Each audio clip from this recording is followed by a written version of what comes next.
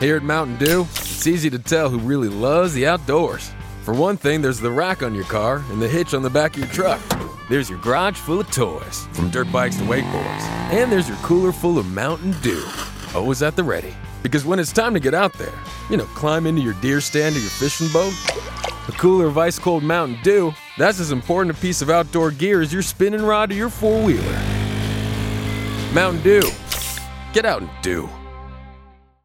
This is WWE Hall of Famer, The Think, Howard Finkel, and you're listening to the Nerd Coalition. Welcome to No Gimmicks Needed. Yes! Yes! Yes! Yes!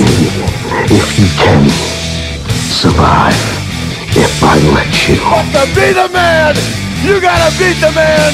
Woo! The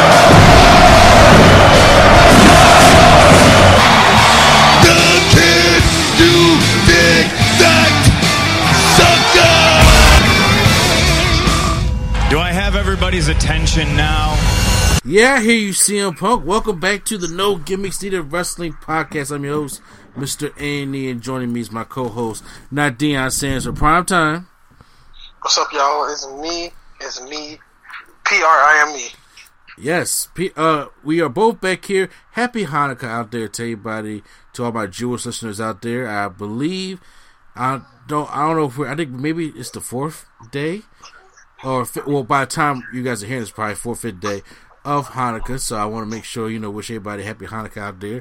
And then we're getting close to our holiday as well as Christmas, and then after Christmas, Kwanzaa, of course. So the Christmas Hanukkah Kwanzaa, as they call it. So hope everybody's out there enjoying what they can and what's going on out there, because I know the world is rough. It's rough out there, but you know what? It will get better eventually. So yeah, you must be talking about 2021. Yeah, I'm about to say. Okay. This year was in the bag back in the first 6 months. So I was like, yeah, this thing is in the bag already. So yeah, it's going to be a crazy year in review episode when we talk about who our wrestling awards. I don't want to talk about the damn Slammies. They're trying to do a Slammy award show. Did you know that? I've seen it. I already checked out when I seen some of the categories. I was like, I think we could do better categories than that. For one, how is what? Hold up, because I'm gonna go back. I'm gonna go back and look for this one. Are you talking about Lana versus the Table?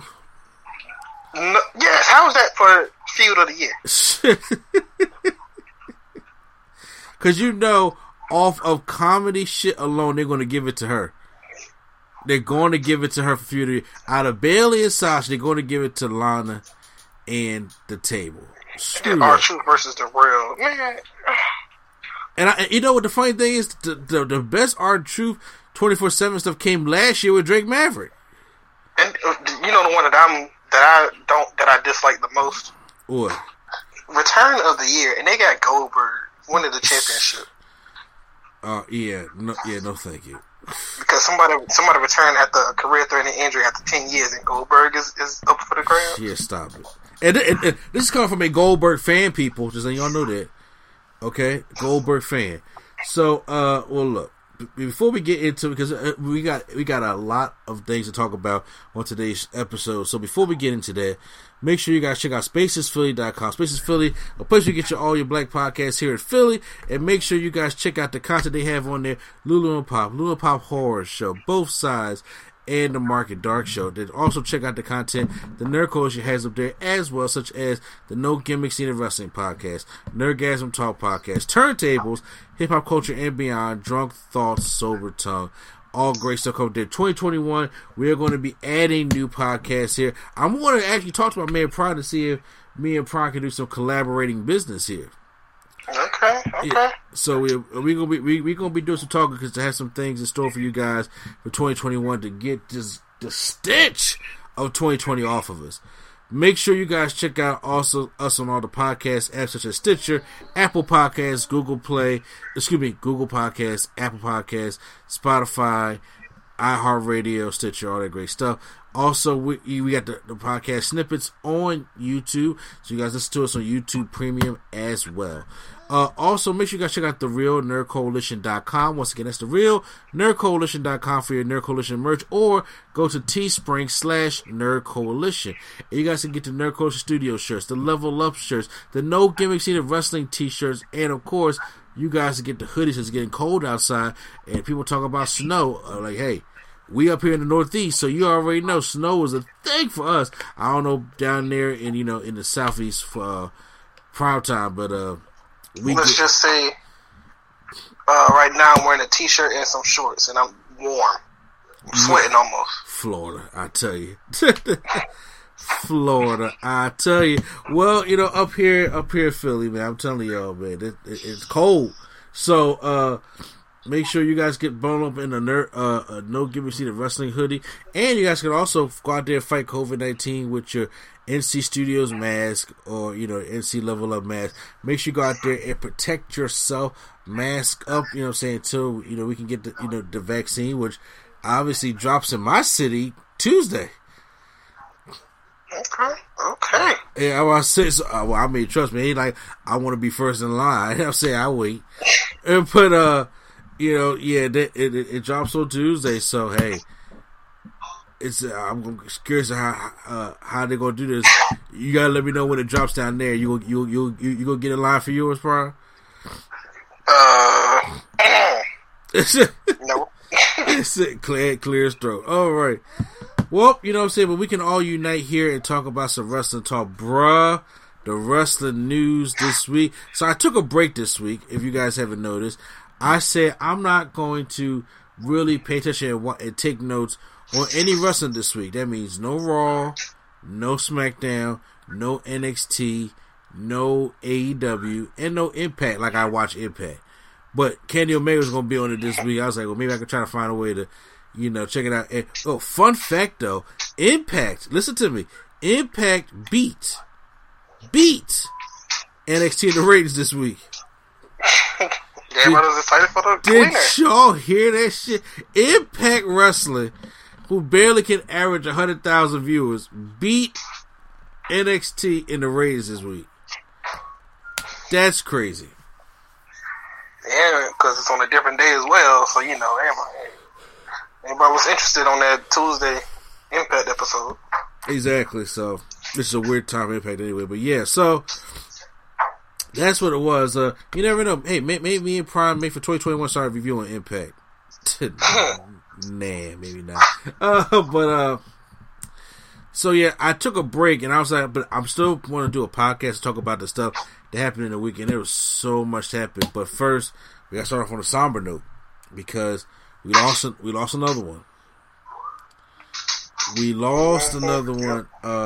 Rest in peace to Tiny Lister. Now, Tiny Lister's being talked about on this podcast for great reasons, because for those who are mostly into wrestling, remember Tiny Lister as the character of Zeus from No Holds Barred. The movie with Hulk Hogan back in 1989 when that movie came out. And of course, his stint that he had, that 1 or 2 year program he had WWE, where he had a main event tag team match at SummerSlam. He was part of the Survivor Series team. That still was the weirdest thing ever. On continuity reasons, of course, but still. Exactly. And then, but of course, he's also known for, of course, pop culture movies and for his iconic role as Debo in the Friday movies. Mm-hmm. Or just a bully in general. That's his character, basically. Exactly. His character is, but he has had a very good resume of movies and TV shows that he has starred in that people may not truly not even know about. Because I mean, if you're wrestling, you know about Debo, but then also you may know about if you're wrestling, you know about No Holds Barred, and then of course if you're blacker than the urban movies, you know about the Friday movies. But I mean, this man has like so many little roles peppered in over decades, and I mean he has so many. I look at his filmography, And it's just amazing. It's just like you can see that he just keeps scrolling down of how much stuff this man, from music videos to television shows to movies. It's amazing because he was in. I just had here. Remember the time? Yeah. Ice Cube, You Can Do It. Put your back into it. Remember that? 50 Cent, Chameleonaire. Then you go up to the TV shows. I do remember him on the episode of Martin. I'm telling you, he probably was on every show as the bully or as the older, the big grown guy, basically. Yeah, Moesha, Jamie Foxx Show, Fresh Prince of Bel-Air, Walking Texas Ranger, Step by Step, NYPD Blue. I don't even want to know what he was doing on Step by Step. He probably was. Well, he played security guard. Oh, okay. I thought he was gonna be the stereo. Never mind. Yeah, but yes, from movies like Zootopia was the most recent one. Well, I mean, it wasn't the most recent one, but it's probably the one that people may have known the most as the most popular. Death's Door, Heaven's Door. Wait a minute, I didn't know there was two kind of movies like that. He had the part in The Dark Knight who actually made one of the crucial decisions in the whole boat brigade with the bomb, and he has just been in a lot of stuff that it's not like he was just he was a top tier person that passed away, and it sucks because he was found dead in his home at the age of 62 in California. And people may have thought it was natural causes, but his manager was saying that they believe that he passed away from COVID.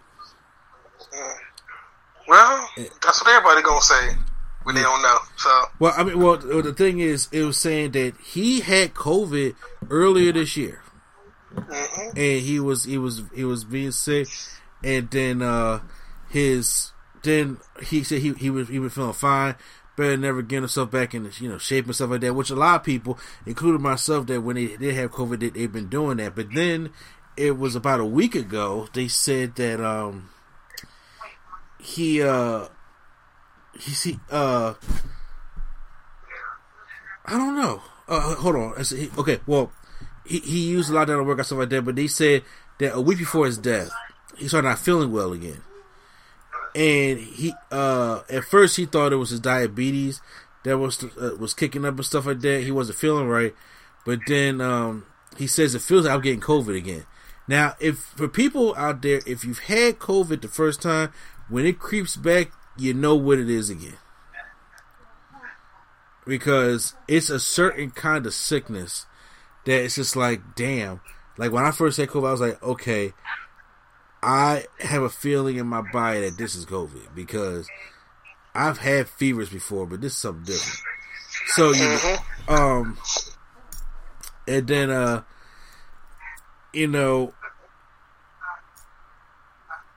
that was a week. That was a week before he actually passed away, and then he said after the weekend, he said he was after the past weekend, he said he was still having a hard time breathing.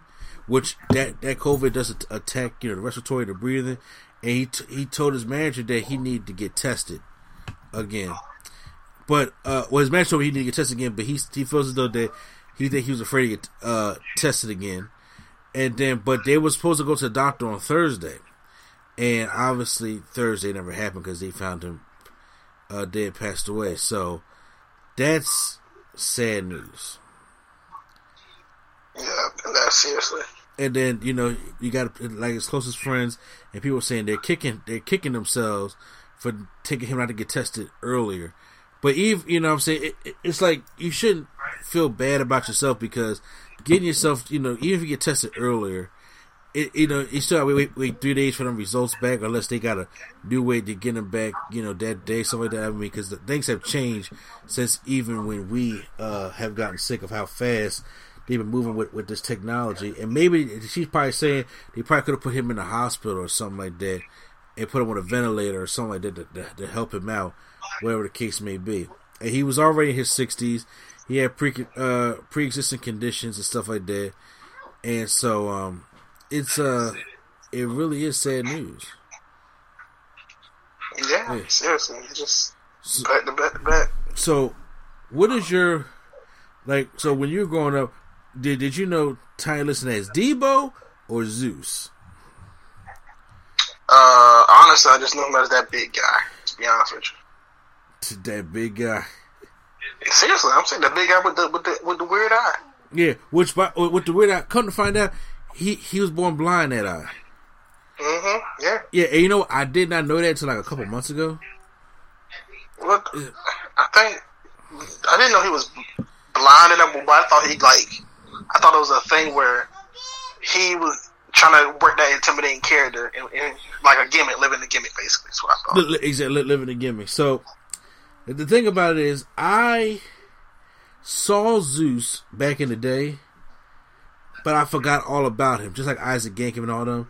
And when Debo came out, that's what, you know, everybody known him as. And then when I went back and watched some of the Hogan stuff, I was like, wait a minute, so wait, Zeus and Debo are the same people? Like, I was just now putting it together back when I was like a teenager and stuff like that.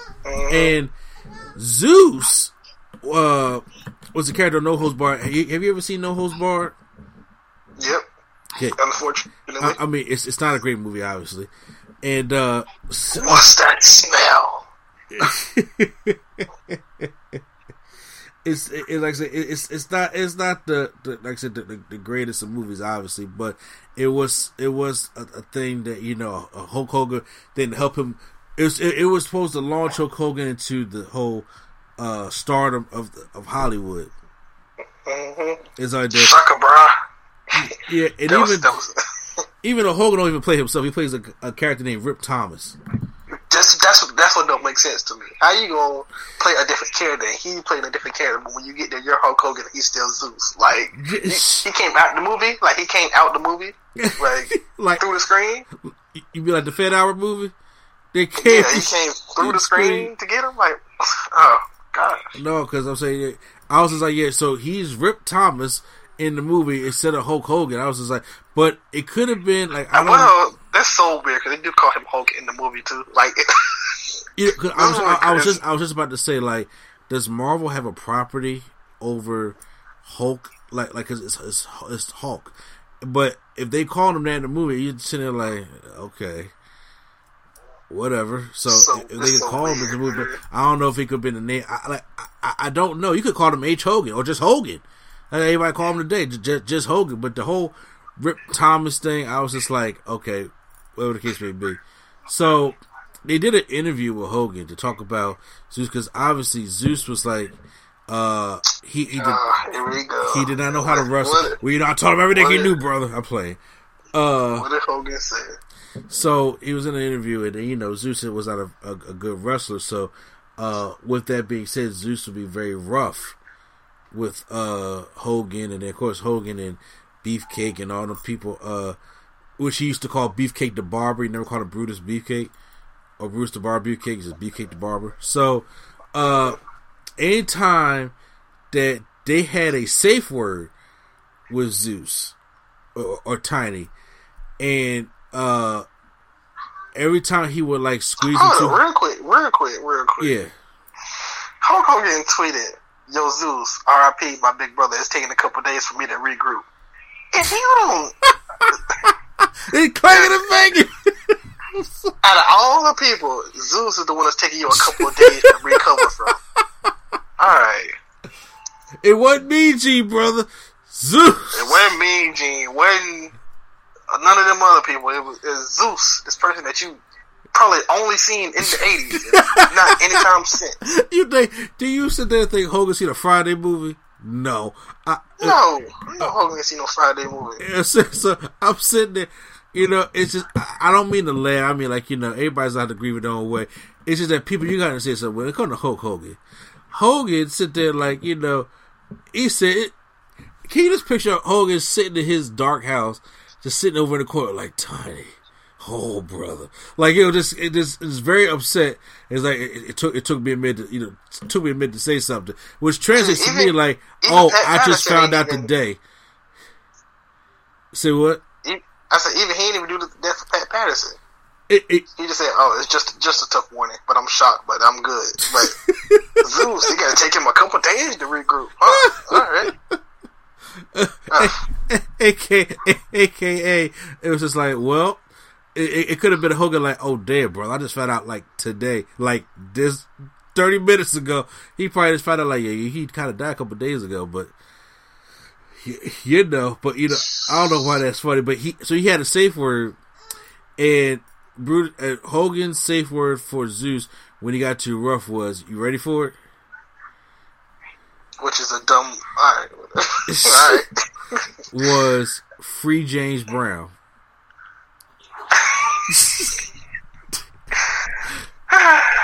So every time Zeus would free James Brown, brother. I can't imagine that. I can't imagine. Free James Brown, brother. I just can't. Every time Zeus would put a bear hug on or too much, or he was getting a little too rough for Hogan, he would yell out "Free James Brown." Because at the time, you know what he should have said back. What? Say it loud.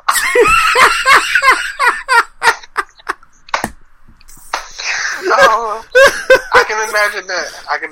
Yeah. Free James Brown. What? Say it loud. Free James Brown, brother. That's what I thought. Taking liberties.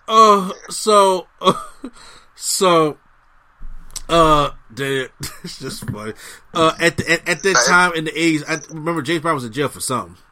Mm-hmm. So it was that's not the one he had shot up that thing, is it? It could have been. He was on a high speed chase with his shotgun. Or was that in the 2000s? No, I think that was in the 80s because remember he had that comeback with that No Static song. Okay, so maybe that was maybe with a Full Force, but so he said that was the safe word, and then there was one part in No Holds Barred where Hogan actually hit Tiny so hard he broke his nose. And then, so Hogan's sitting there scared because Tiny looking over at him, and he like, oh, yo, boy about to whoop my ass. You know what I'm saying? And then he told him, he was like, what happened? I thought you liked me. What happened to James Brown? And I was just like, oh, that's... So the free James Brown, according to Hogan and Tiny, was a thing that, he said, and it got a laugh out of him for him to know how to, kind of like, dial it back a little bit. It's just funny how Hogan talks about people dialing it back, because I go right back to that Undertaker tombstone thing. Mm-hmm. Yeah, stuff. Barely touched him. So then they had the SummerSlam tag team matchup with it was Zeus and Macho, was the Macho King going up against Hogan and Beefcake, which that SummerSlam main event drew a shit ton of money. Yeah, because they tried to a lot of people that watched the movie probably wanted to see what was going to happen. Exactly, it drew a lot of money, and at that time they kept Zeus in tag team match stuff like that because he was not obviously a wrestler. Tiny told them that he was not a wrestler. And first of all, when they asked him about it, the first thing he said was, "I'm not gay." Because I wasn't going to, go around touching other guys and stuff like that. But then they showed the paycheck, and he was just like, "Oh, well, yeah. What you need me to do?" So, am I tripping, or was Zeus in a triple cage match? You're not tripping.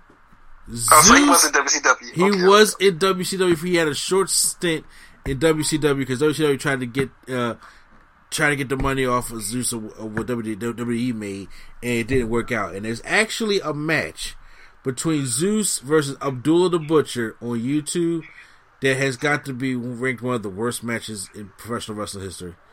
I bet. Look at the two people you just named. Yeah. So I'm like, I'm scared to watch that one. I don't even want to. I'm like, I want to have a good memory of both men. I don't even want to think of things of that nature. So, there's a couple stories, you know, I heard, and a lot of them I didn't even hear when it comes to, like, you know, the wrestler thing, but the whole. Oh, wow, his name wasn't even Zeus; it was The Gangster. Oh, you're talking WCW, right? Yes. That sounds like a WCW thing to do.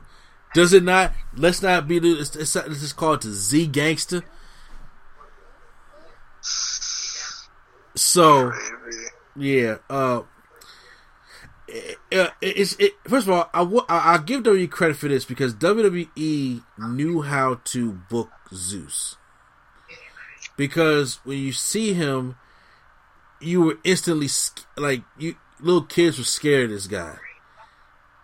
Yeah, the grown men is too. Exactly. And then, like, Dio has always had that intimidating presence, and when he was in the wrestling, they knew how, because that's back in the day of how you played to somebody's strengths opposed to their weaknesses. And I'm like, I mean, because like it's today's wrestling, he probably wouldn't have made it, but nowadays, I mean, back in the day, yeah, he was somebody to be feared, and like you did not want to mess with Zeus, not at all. So he that guy has made. So I'm watching this cage match, and Hulk Hogan and Macho Man are wearing this man out with a frying pan. A frying pan. All right. Oh, free James Brown. Bruh, first of all, so look, I hope Hogan's okay. I hope Hogan's okay. It took him a couple of days, brother. I hope he's okay. Hopefully he's regrouped. It's not funny, but to Tom Melissa's family and all those, man, look, may he rest in peace. You have my condolences. You know what I'm saying? You lost a wonderful human being. Somebody who has made an impact in Hollywood and professional wrestling more than people ever know. Because I heard somebody say that, hey, if Zeus was around today, they would be working on trying to make a prequel to Zeus. Like a prequel to No Holds Barred about the story of Zeus. Yeah, that was a origin story, yeah. An origin story of some kind. So I could definitely see that happening. So he has his place in wrestling, and he has his place in Hollywood. And by the way, remember when, do you still read PWI? From time to time. I just bought the new magazine. So, fun fact: in 1991, I think it was, when PWI was first, listing the top 500 wrestlers, he was ranked at number 500. Okay. All right. Fun fact. So yeah. Yes. So Hogan, I hope you're doing all right over there, brother. Yes, I hope you can finally turn the light on and come downstairs and come live. You know what I'm saying? I wonder if you're gonna go to the funeral. Oh, but you can't really. You really can't. So what do you have? Just real quick. Yeah. Did you see the video when he was on Arsenio Hall? Zeus, Hogan, or Warrior? Zeus. So he's on there as Zeus, right? Yes. I did not see that. You go down the wormhole, aren't you? No, I remember seeing it because I just thought it was Zeus, and I seen Arsenio Hall. But I remember he was on there because this is the time when they had to stay in character, kind of. Yeah. So that's when Warrior came on there, he acted crazy. Zeus came in there. Well, for one, he was I think he was talking to Elizabeth or somebody he was talking to first, and then Arsenio said something, and then he came out there basically just to intimidate. He came out there looking strong, just to pose, basically. And Arsenio was just like, but it still was a funny moment because he was thinking he was really really intimidated, like the Ultimate Warrior one. Yeah, exactly. Oh yeah, but his Ultimate Warrior, he was like, this man's out of his mind. Because it was Hogan, Macho Man, Ultimate Warrior, and Rick Rude. And they was all on Arsenio. Was Arsenio ever on Arsenio Hall? Nah. Okay. But I remember Rick Rude was on there with Bobby Heenan. Oh, okay. A couple times. Macho Man was on there a couple times. Hogan was on there when he lied on TV. Wait, what's new? This one he really lied. I did not take any steroids. Then the next day, I'm guilty of taking these steroids. Alright, this just turned into a Hogan burial.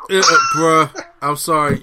You had me go. The two things you had me going with was when he said he needed a couple days, and when you said what he should have said back was say it loud.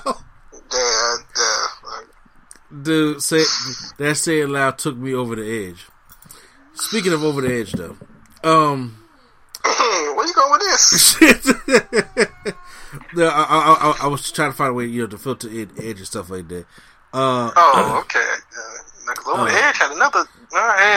So we got word of what Vince McMahon's plans are for WrestleMania 37. Have you heard any of the same ones as WrestleMania 36? Yeah, bruh. Vince McMahon is trying to recreate this WrestleMania thing, and let me tell you something. They still have Edge and Orton again. They still trying to do McIntyre and Brock, but this time they want to try to add Keith Lee in there. And then the one that we gotta talk about, because this is coming from a fan myself, we're talking about Goldberg versus Roman Reigns.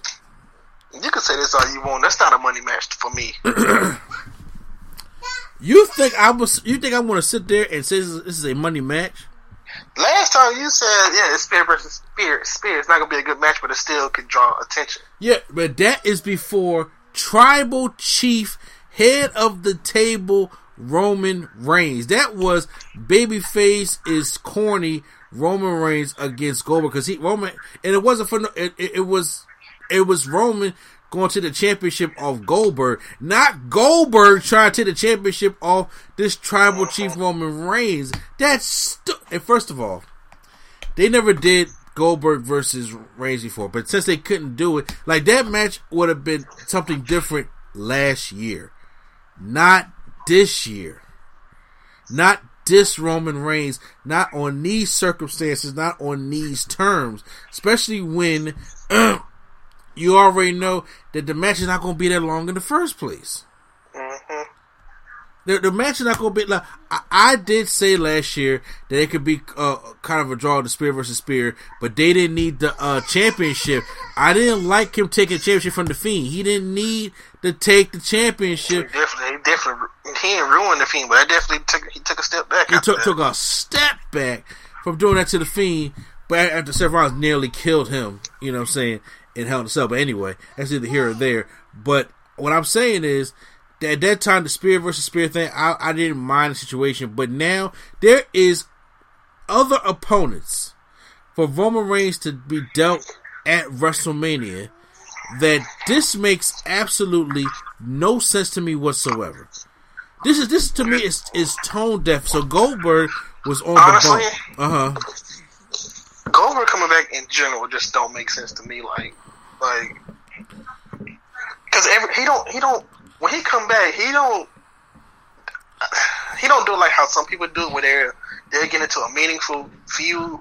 They can at least build something up. He want to come back and instantly be inserted into the championship match. That's just what I don't like. Well, because Goldberg, once again, is living off 98 Goldberg, and he's not 98 Gold.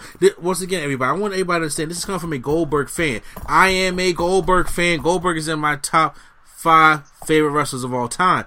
But this is just not the way to go. Because I, after one point, am tired of seeing Goldberg. Yes, especially when just a lot of your favorite people, they gotta fight the champion like 30 times before even getting a shot. Just because he said he won a shot, he get it, and then wins it since the last couple times. But see, the thing about Goldberg is, like, once again, I don't understand how WWE used to legend, because they keep trying to bring back nostalgia, is that, first of all, Goldberg went from having, like, to me, Goldberg back in the day was somebody who could not complete, could not string together a wrestling match. He could not die. He just had he wrestled like a video game. You would just do big move after big move after big move. After you did all that, you build up your signature and your finisher. You lay that out, you win the match. That's what Goldberg was. But then, as he got older, he really went to just two moves: the spear and the jackhammer. And for the past couple times, for the past couple people, he hasn't got anybody up on the jackhammer. He damn near broke the Undertaker's neck. He damn near flipped his own self over when it came to Rusev. The only person that he was able to jackhammer that looked pretty was Dolph Ziggler at WrestleMania. I mean, at SummerSlam, because Dolph Ziggler is light. Goldberg, I don't even think he couldn't even get the Fiend up for a jackhammer. Well, I mean, the Fiend is. Yeah, but see, the thing is, Goldberg lifted up the Giant in a jackhammer. Yeah, that was over 20 years at that point. Exactly. So if he is not getting the Fiend up, he's not getting Roman up in no jackhammer. You know he wasn't gonna pick up Braun in the jackhammer last year. Which would just been crazy, because he would have killed Braun if he had got him up in the jackhammer. So Goldberg was on the bump talking about that Roman Reigns came in, stole his move. He backed out of our match at WrestleMania last year, and he said that, even though I'm older and I'm slower, but I'm still Goldberg. And he basically called him out on the bump as if this thing could be a legit WrestleMania match, and it don't need to be. If I'm Roman, I'll be like, all right, whatever. If honestly, the thing is, I mean, Roman deserves better opponents, especially with this tribal chief thing going on. Because first of all, you know what they're doing. They're trying to save him for The Rock, but The Rock said he'll be open to doing it in LA, because we know WrestleMania 37 was supposed to be in LA, but it's not going to be in LA because they're going back to Tampa. Mm-hmm. And so they're going to have, where they were supposed to have it last year, or this past year, have it in Tampa, and they're going to have some kind of fans there. It's going to be like AEW. It's probably going to be spread out. So you got to see if you be able to get your WrestleMania ticket. But it's probably going to... How many fans? AEW does like 1,000 fans, right? Yeah, 1,000 or probably less. Well, no, probably 1,000 at 1,000. Okay. So most likely it's the Raymond James Stadium, right? Well, yeah. At the moment, they're probably going to have it in the baseball stadium where they at now. So with it even being an outdoor arena, and even with it, being the baseball field like you just said, I still, there's still no appeal for the Roman Reigns Goldberg type thing, especially when Daniel Bryan is on the table. Especially when you even had up that Big E on the table. But here's the thing: Big E was never. Did you hear? He was never even in talks of facing Roman Reigns. And a lot of fans makes sense. Say what? Makes sense. I mean, I was kind of hoping Big E get pushed, a lot to go on to maybe take on Roman Reigns at the Rumble, or because the way they was selling it to me was that he was going to get this. I wasn't thinking that much into it when they said they was going to push Roman Reigns. Roman or Big E? I mean, push Big E. My bad. Uh-huh. Because I don't know. It just seemed like every time you see, they adamantly say we're going to give you a push, meaning that they're not going to give them a push. They said it on air, like, yeah, we're gonna break off. You're gonna go by yourself, and you're gonna do these big things, and yeah. Well, the way Reigns is at the head of the table, the way the storyline is doing it's looking like they're trying to see if they can hold out for The Rock. And like I said, The Rock is not going to come back until WrestleMania 37, which is in Hollywood, and that's hopefully when we have a set group of fans that's in there for 2022. Yeah, so that's 38 then. Yeah, that is 38. So I think they're planning on keeping this, because whoever they feed to Roman Reigns at WrestleMania, Roman's going to beat him. Mm-hmm. Well, I don't know. We thought the Fiend was white hot and Goldberg beat him. So, well, we all know. First of all, that was at Saudi Arabia.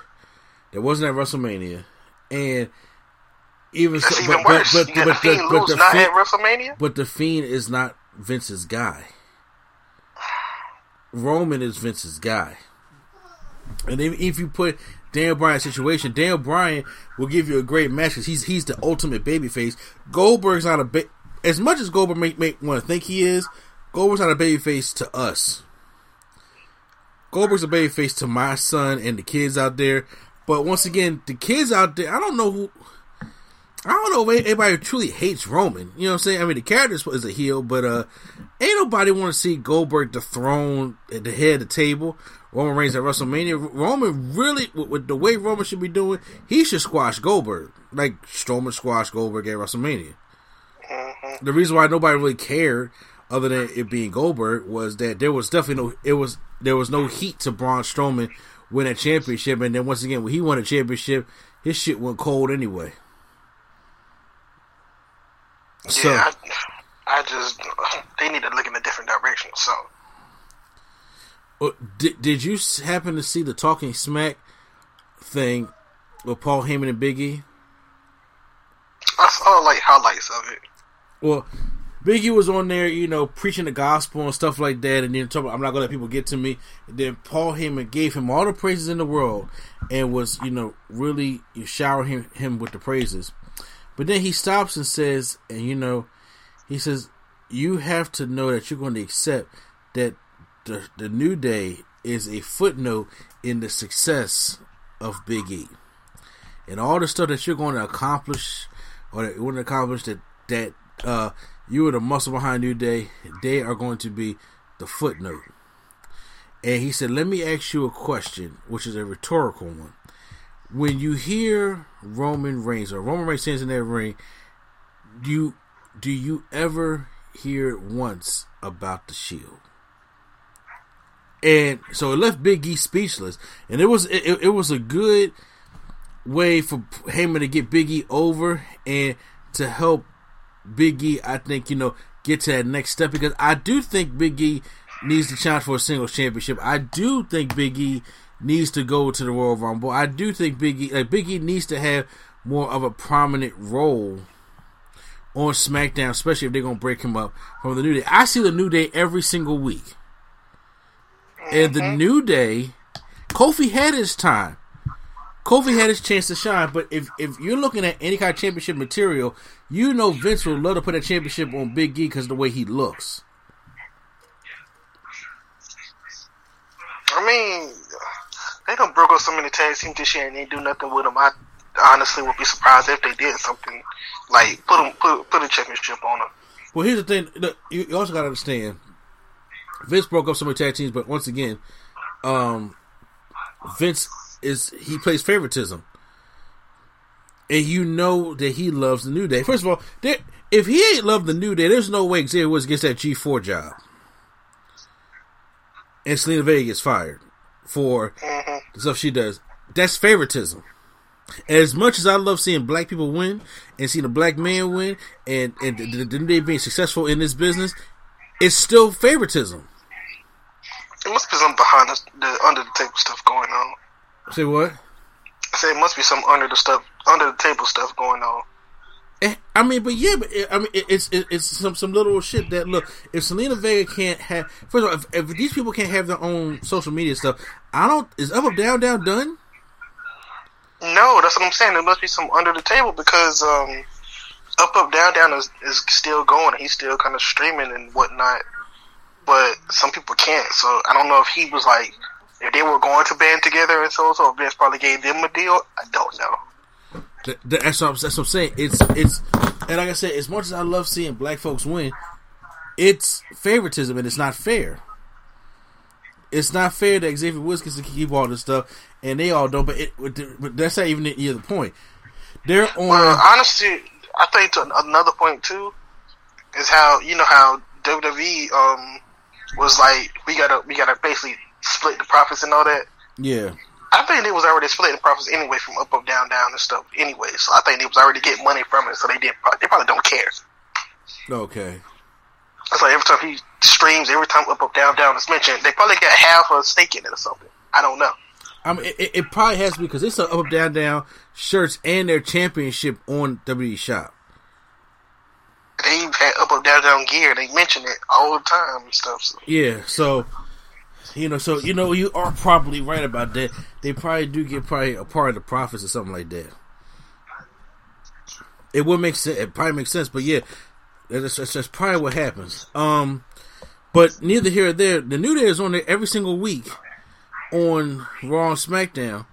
I mean, on Raw, but Big E barely gets shine on SmackDown. And I'm like, since he's going to be the new singles guy, he needs to have the Kofi run, but have it 10 times better. Like, if you have a tribal chief Roman Reigns, and imagine booking a serious, calculated fan favorite in Big E, then bruh, you can have yourself a damn good story going into WrestleMania.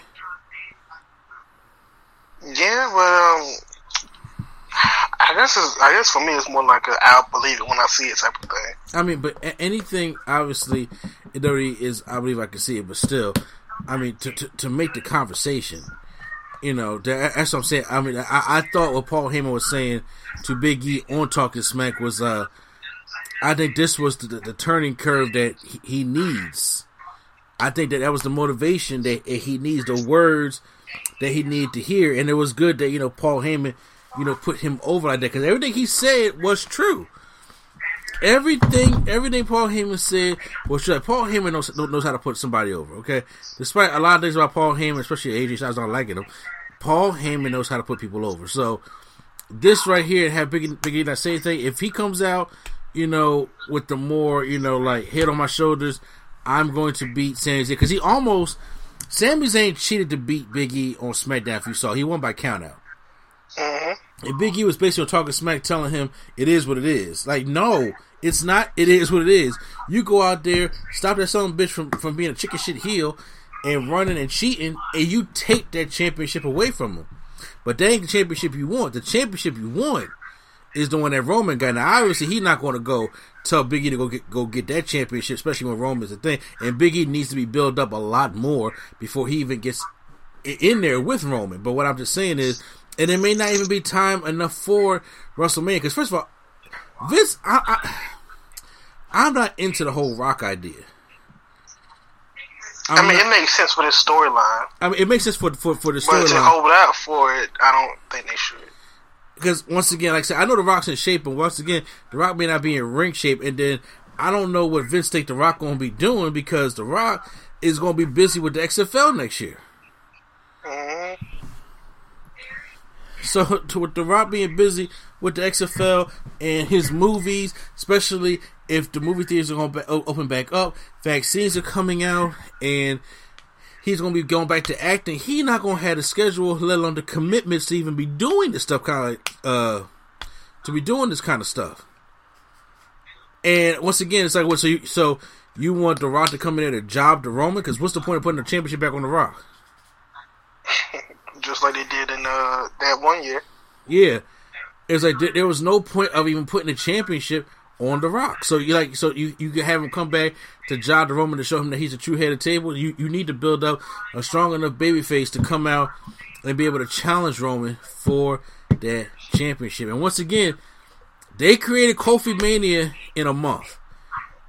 But once again, you have fans to back that Kofi Mania stuff. Because remember, they put him in the gauntlet match, and he just ended up lasting a long time. Took Mustafa Ali's spot, and then Kofi Mania thing was born. It's not too late for Big E right now, but right now Goldberg is not the answer at WrestleMania. It ain't, but that's what Vince think is what's gonna put money in his pocket. But whatever. Well, Vince knows what put money in his pocket is The Rock, but Vince is not going. He's not going to want to climb that tree anyway. So that's neither here nor there. I'm going to take a break on Vince before I really get in his ass. So I'm going to jump over to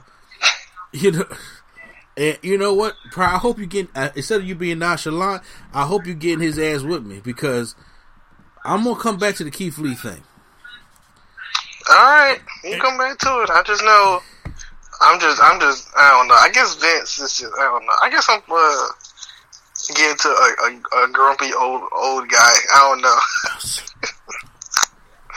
We'll see. Well, before I do that, I want to talk about your boy, Jim Ross. So, Jim Ross, old school guy, old school wrestling guy. He made some criticizing remarks about the place he works at, AEW, and some of the AEW wrestlers backstage are not happy with his comments. So okay, so I didn't hear anything about this, so this is completely new news. Okay, so this is what Jim Ross said on his podcast, and then we're going to give our opinions on it because I know we're both going to have them. Like an asshole, everybody has one. But before I get into it, it says some promoters in AEW aren't terribly happy with Jim Ross right now. While it's not likely they'll ever disrespect the legendary announcer, a number of AEW talents have suggested they aren't going to be as eager to take his advice moving forward. So, this is what he said about AEW. I told a kid the other day that at AEW that everybody does the same fucking spot, and it has fucking like bleeped out. All you guys go outside. You cluster up like coils. You stand there in a huddle, friend and foe together, side by side, so you can catch some leaping idiot going over the top who never wins with this move. They are looking for the holy shit chance. They'd love to hear this. This is awesome.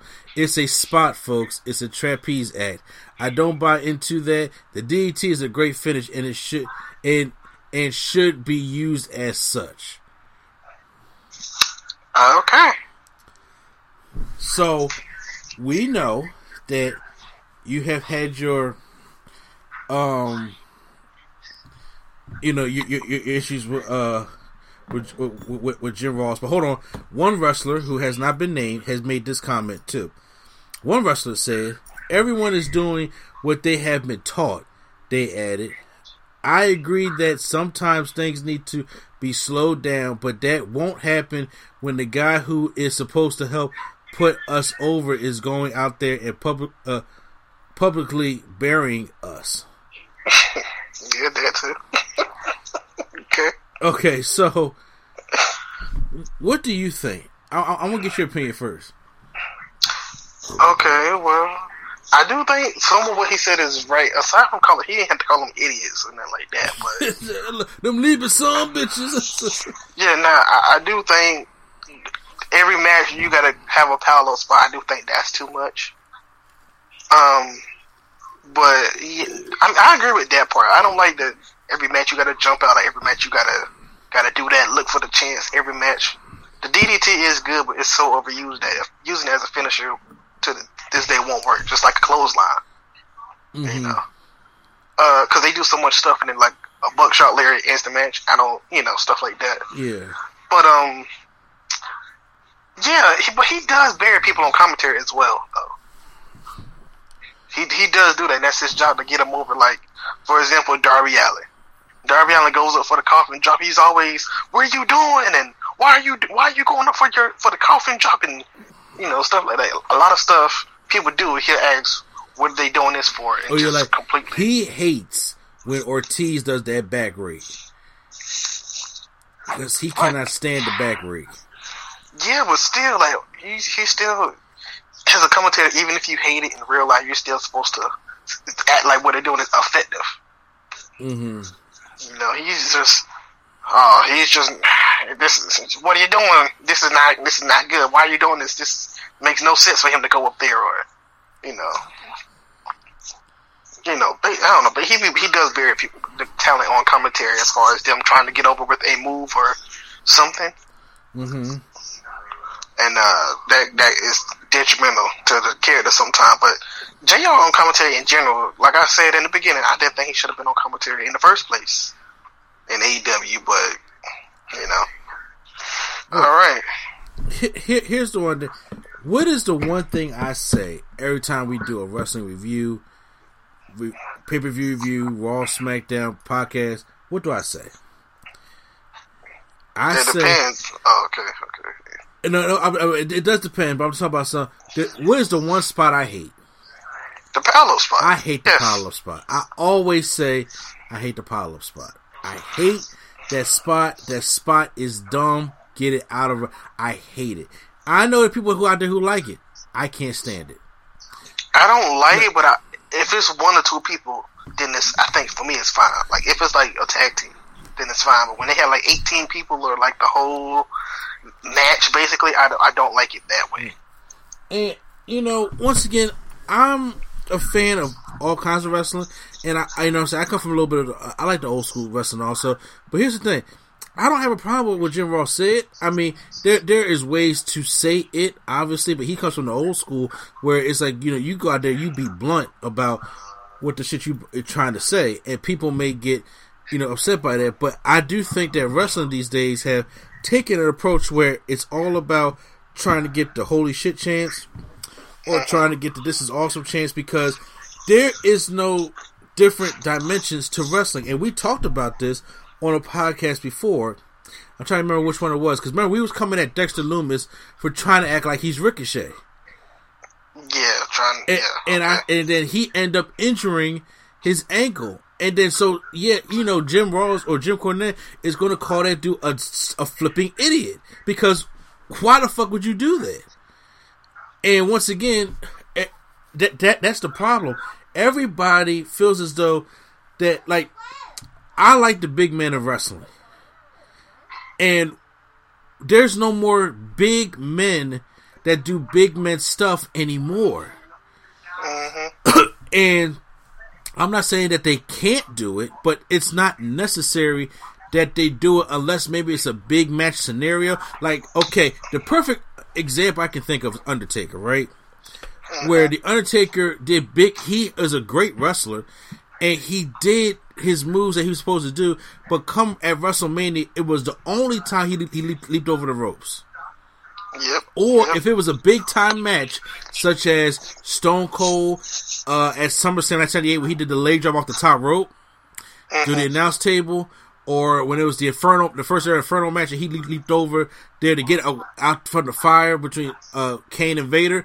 That's understandable, but Undertaker doesn't do that every single match. Yeah. And then what happens is now you got these big guys that's taking these bumps from the little guy. Now, when Ricochet and Cedric Alexander leap over the ropes, it looks fun to watch. When Mustafa Ali leaps over the ropes, the things, it's great to look at. But when Damian Priest is doing it, when Dexter Lumis is doing it, when QT Marshall can do it and he's barely clearing the top rope, that shows that that's not a move that you need to do. Even though you are capable of doing that, you do not need to do that move because it gets redundant. And there is times in AEW where they repeat the same spot over and over again in every single matchup. And I'm like, okay, a lot of times in wrestling, the characters have no originality to their moves to support their character, because everybody is doing the same old thing.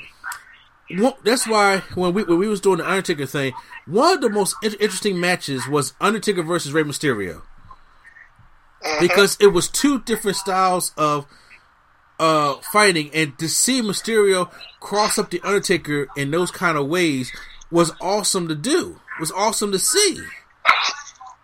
And or remember Undertaker versus Jeff Hardy in the ladder match, right? Yep. Yeah, and how good that match was, because Jeff Hardy is the high flyer who's going to put his body on the line for the ladders, and Undertaker's never been in that kind of environment before, and he was still doing his big man stuff, and Jeff Hardy was doing his stuff, but it complemented each other in the match. Now imagine if Undertaker did everything that Jeff Hardy did. Yeah, that wouldn't be. It wouldn't be great. It would, even Brock Lesnar, because look, people want to get on Brock Lesnar now. A lot of times for just doing Suplex City, but Brock, though, for his age, what worked for him. But Brock is a great wrestler.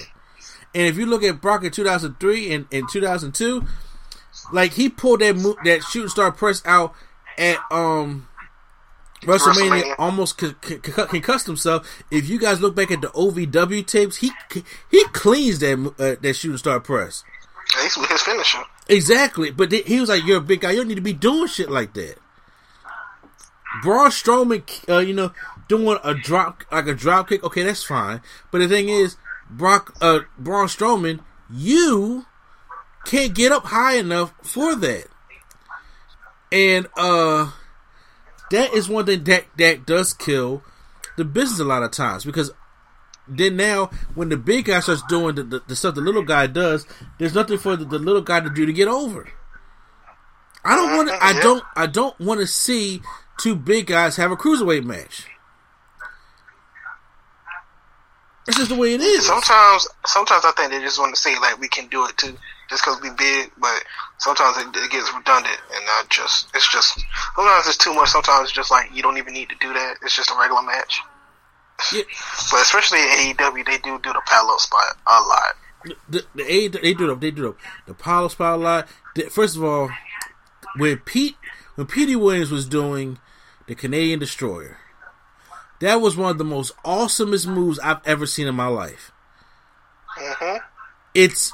I see it so much now, I don't even get excited for it anymore. And the thing is now, back in the day, nobody kicked out of the Canadian Destroyer. But now, since it's a Destroyer, I've seen Pat McAfee kick out of the Destroyer. Yeah, Pat you're right. McAfee.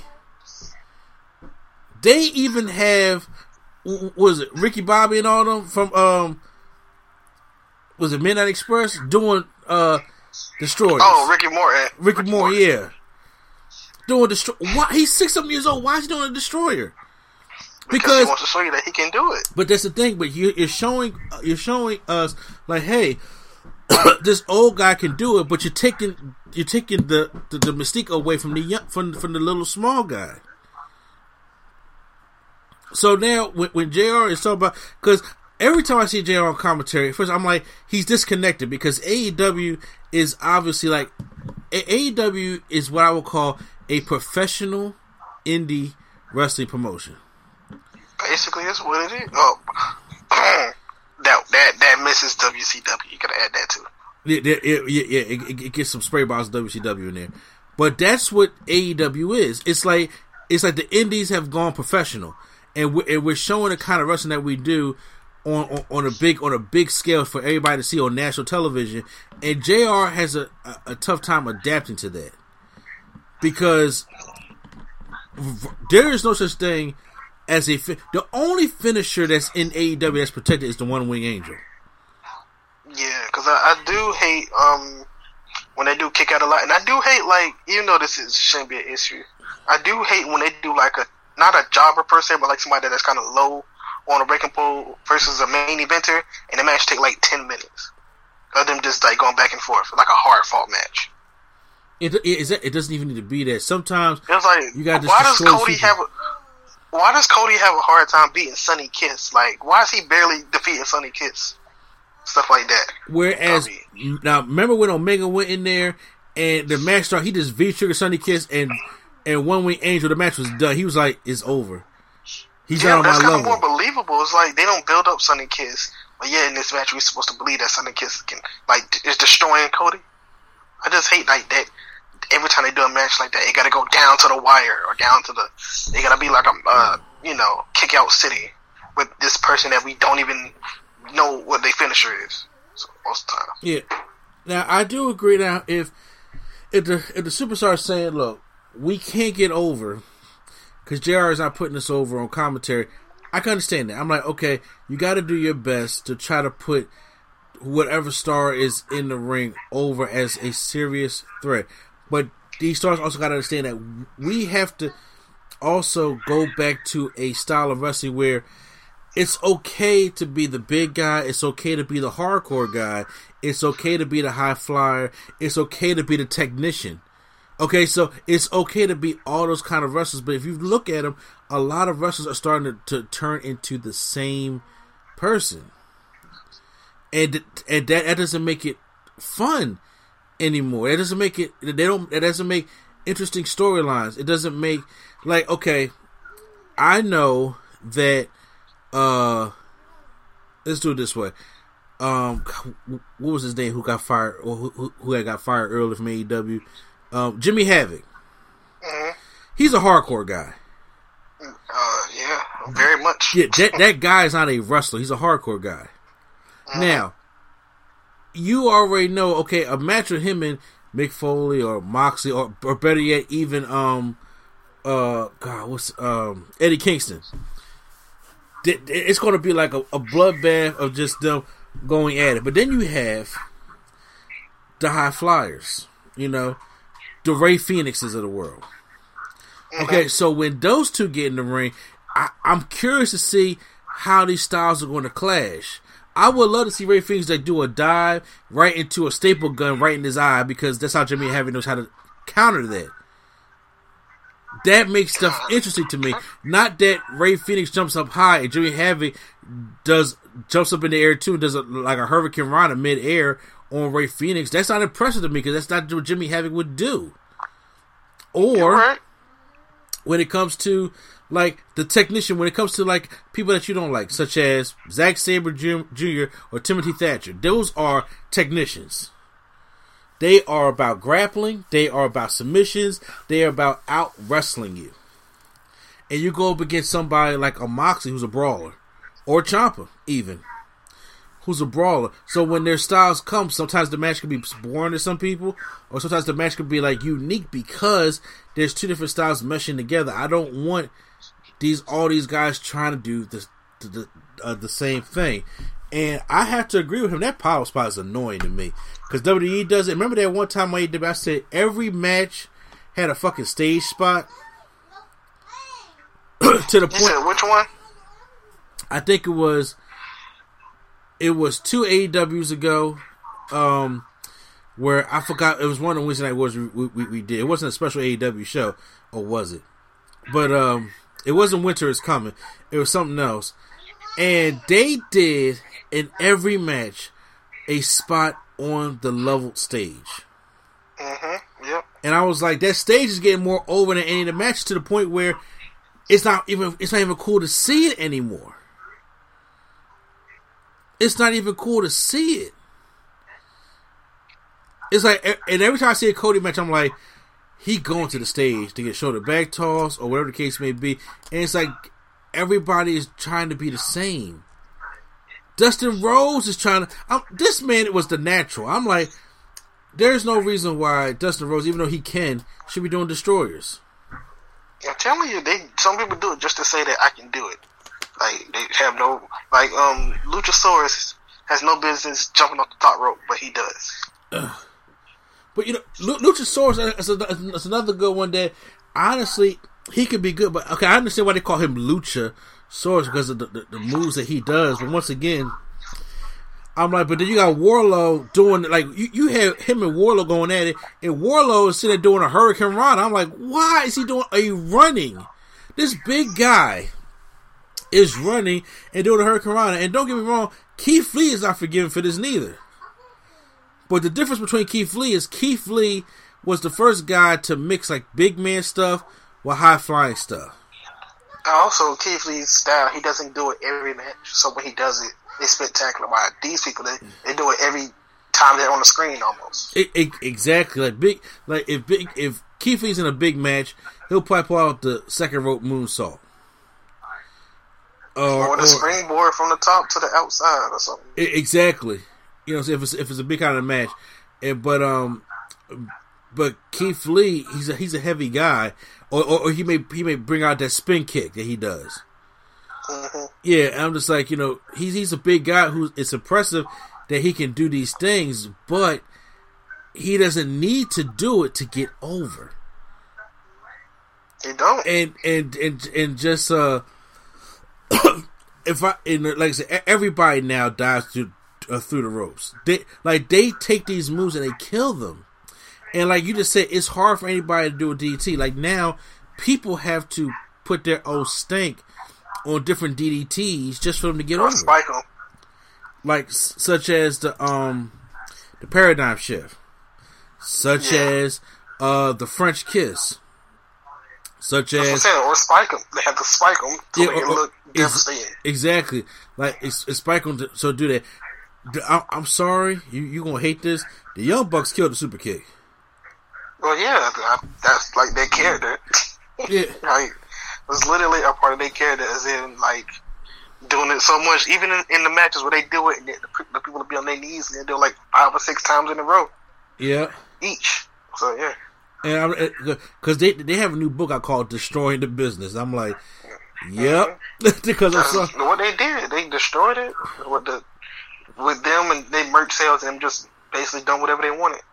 You're right, but I still was like they single-handedly killed the super kick, and I'm like, so now everybody does a super kick, and I'm like, my God, so just like when Shawn does it, why is that effective? Kevin Owens been doing that. Well, it's probably the way that Shawn kicks, or maybe it's the cowboy boot that he has on. That makes no fucking sense. Well, you gotta try to make some kind of kayfabe out of it sometime. You know, I always say, why do you come back when you get bounced off the ropes?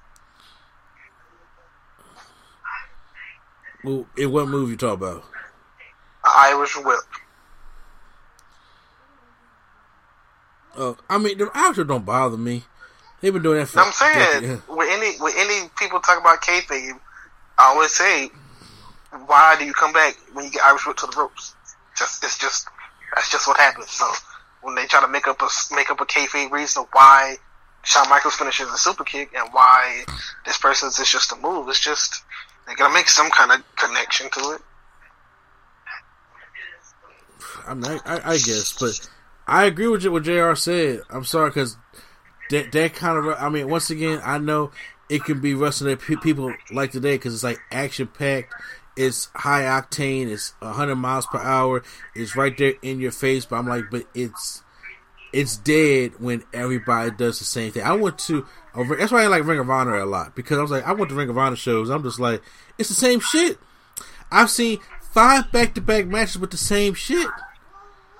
I seen one guy who was a big guy who dove over the top ropes, and I cringed when I watched. And guess what? He busted the back of his head open.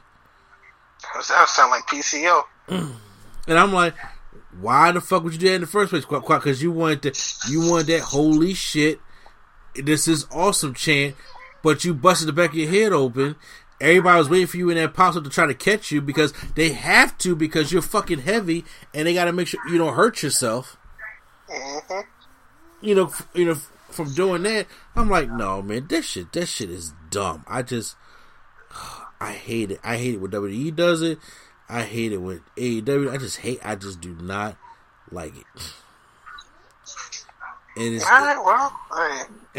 and I do think that in wrestling in general, they have to try to find a way to get better with that. You know what I'm saying? Like it's kind of like if somebody got drafted in the NBA and they were an old school center. They was like, the paint is my game. Now, if they're in a close game, if we're trying to get to the playoffs or the championship to the point where it's just like, all right, let me shoot this 3 or get the mid-range going because I can, and I make the 3, and I was like, oh my God, that was unbelievable. It's like, yeah, I can do it, but my game is in the paint, because if I got 5 guys that can shoot 3s, 4 guys that can shoot 3s, then why am I out there around the arc also when there's nobody near the rebound? Yep. Which we had problems with that with, Philly, Milwaukee, all those kind of things. That everybody got these stretch big men, but ain't nobody down in the rebound to put the ball back in. There's a lot of different things from different situations. Exactly. Speaking of situations, so now we can double back, because I just wanted to talk about Keith Lee real quick on the AEW part, because this right here blew my mind. So, it is reported that Vince McMahon threw a fit, what's new, in regards to a work of various big men. Okay, the individuals were mandated to undergo 2 training classes per week at the Performance Center, which will be taught by Drew Gulak and Adam Pearce.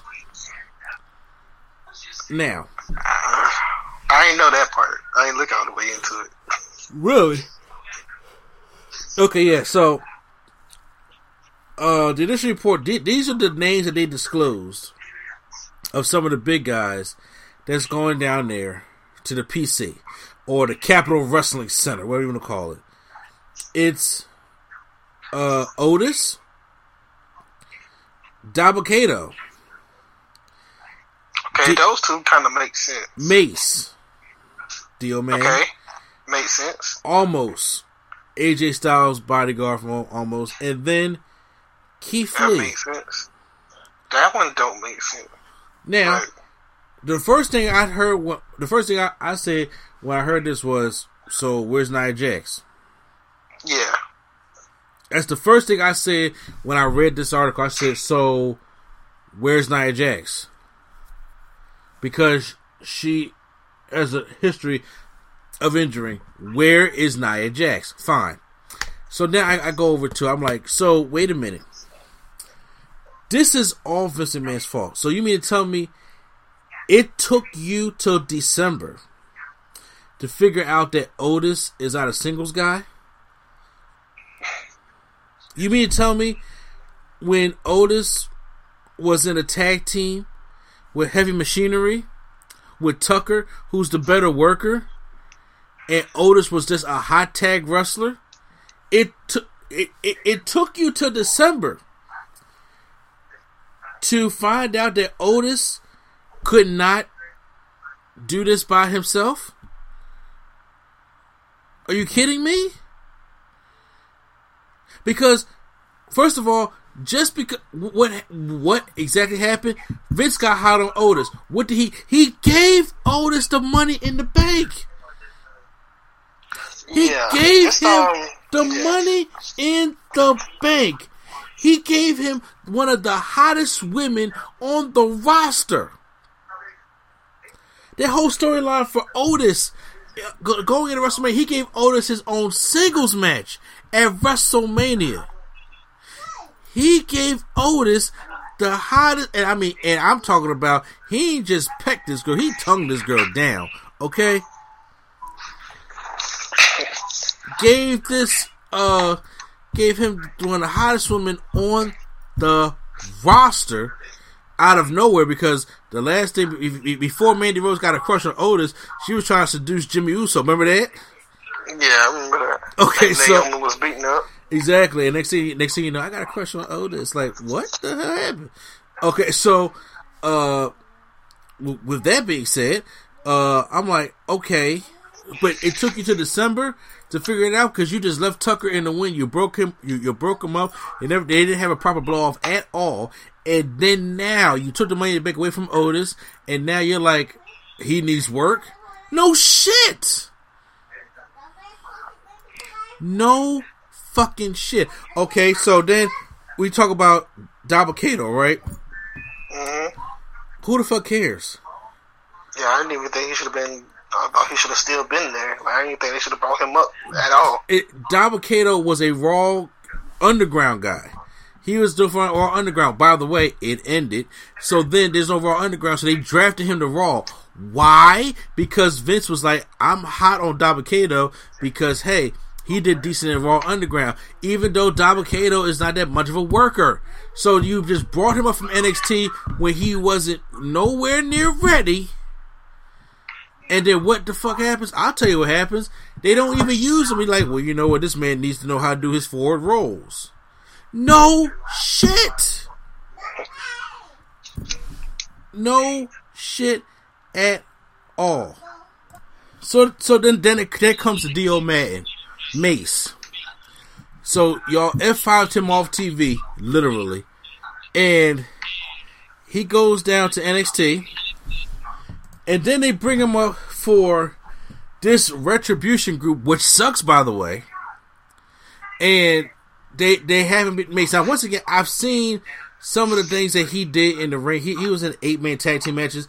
He ain't bad, but they know he wasn't ready to be on the main roster. He not even ready to be on NXT. So, like... Exactly. So they just brought him up here already. But then, what did Vince do? He brought him up here so they could start this stupid-ass group based on, shit that they don't understand nothing about, to the point where, oh, okay, now they realize the group fucking sucks, and they're like, well, he needs work. Oh, okay. And then, so, now you go to Almost, who was brought up here as AJ Styles' bodyguard, because before the bodyguard, he was just a 7-foot ninja. Mm-hmm. And he don't wrestle, okay? So I'm just like, I don't know if they put on him taking a bump or him fighting or something like that, but he don't wrestle. So I don't know what the point of it is. I don't know if they want him to get active or physical. Maybe Vince didn't like the way he was carrying AJ Styles. I don't know. But they sent him back there. I don't care about that. So here comes the big one. Keith Lee. Keith Lee. This is the same Keith Lee who has had matches with Adam Cole at Great American Bash, which, by the way, can me and you both agree that was a good match? That was a great match. Great match. Great match where he won. Not the only time in history, the NXT Championship and the North American Championship. And the same fucking night. This is a man who had matches with Gargano. This is a man that had matches with Finn Balor. This is a man that had matches with Randy Orton. This is a man that had matches with McIntyre. This is a man that had... This man has a resume of matches that everybody else I named on the list hasn't even sniffed the same presence in the ring with these people. Yeah, and he got AJ too, and yeah, you know what? If you want to go to the Indies, anything that he did in PWG with AJ or Leo Rush or Adam Cole or any of the indie guys that you have seen, he's had matches with them all. Yep. And it ain't like they were some bullshit ass, Zeus versus Abdul the Butcher matches. They weren't. These bring that up, huh? Yeah, I had to bring up something bad. These, it's going to take me a couple days, brother. But look, I'm telling you, this was. Yeah, come on now. I'm just feeling so bad. My best friend was gone. I was over in the day, but this brother here. Come on now, this brother here. I ain't gonna be able to recover from this. I ain't gonna be able to recover this with free James Brown. So anyway, say it loud. So. You mean to tell me, out of all these matches this guy had with these people, and these are quality matches, which you have put some back on the WWE Network. I have seen Keith Lee live. Mm-hmm. Okay? I'm talking about in the Indies, obviously I've seen him in WWE, but I'm talking about the Indies. Look at the awesome match he had with Dominik Dijakovic. Yep. Which they had a history going back into the Indies. I'm pretty sure Drew Gulak and Adam Pearce are looking at Keith Lee like, you don't even need to be here. Why are you even here? Why is he there? And people were probably thinking because Vince McMahon don't like the way he looks. Well, that's gotta be it, because he made him wear a, whatever that thing is he made him wear. He put his fucking shirt on Keith Lee when he first got there. Like, he don't like big Keith Lee size. He doesn't. I can tell because remember, he did the same thing to Killian Dane when Killian Dane got up there. As soon as Killian Dane got up to the main roster, he put a blue singlet on this guy. Mm-hmm. I'm like, disgusting. And this is coming from a guy who has hair all over his body. But they put a fucking singlet on this guy. That makes no... Keith Lee was fine the way he was in NXT, was he not? No, he was good. He came up. First of all, you don't have somebody have a big spot at the Royal Rumble and Survivor Series, and then all of a sudden just don't like them anymore. Once again, you have no reports of Keith Lee injuring anybody. You have no reports of anybody that don't want to work with Keith Lee. You put him in a big spot with Brock Lesnar at the Royal Rumble, where he took Lesnar to the limit. Then you have him and Roman Reigns have a damn good finish at the Survivor Series last year, where everybody was doing the bask in his glory. You gave him a fucking documentary on WWE Network. You just did a WWE 24 on Keith Lee. Yep. And then now they don't like him that much. But now you're telling me he gotta go take these classes from Adam Pearce and Drew Gulak, which are two people he could probably have an excellent match with in the first place. It just don't make no sense that he sending everybody in that list that I named. Keith Lee can out wrestle them 10 times over. Keith Lee can twice on Sunday. He can literally wrestle all them names I mentioned with his eyes closed. And I'm like, this makes absolutely no sense. He should be the one training them. Yeah. I mean, no offense to Gulak or Adam Pearce, but I mean... I'm saying, Gulak, you know what I'm saying, is an excellent wrestler also. You know what I'm saying? Shout out to Philly. No, he is, but I'm saying... not to be training Keith Lee. Exactly.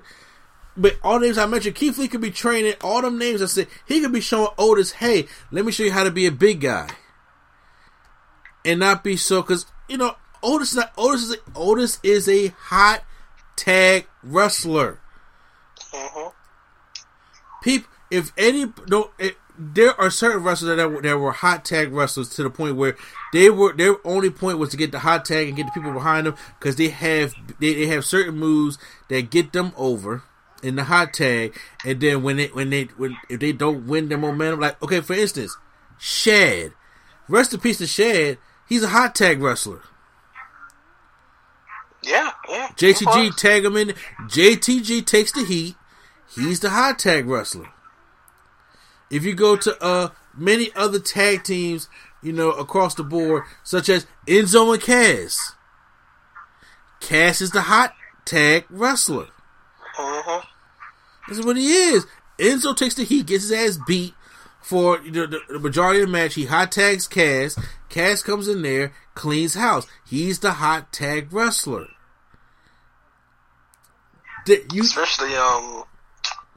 Especially when they had all their runs, like, you can tell who's the hot tag guy.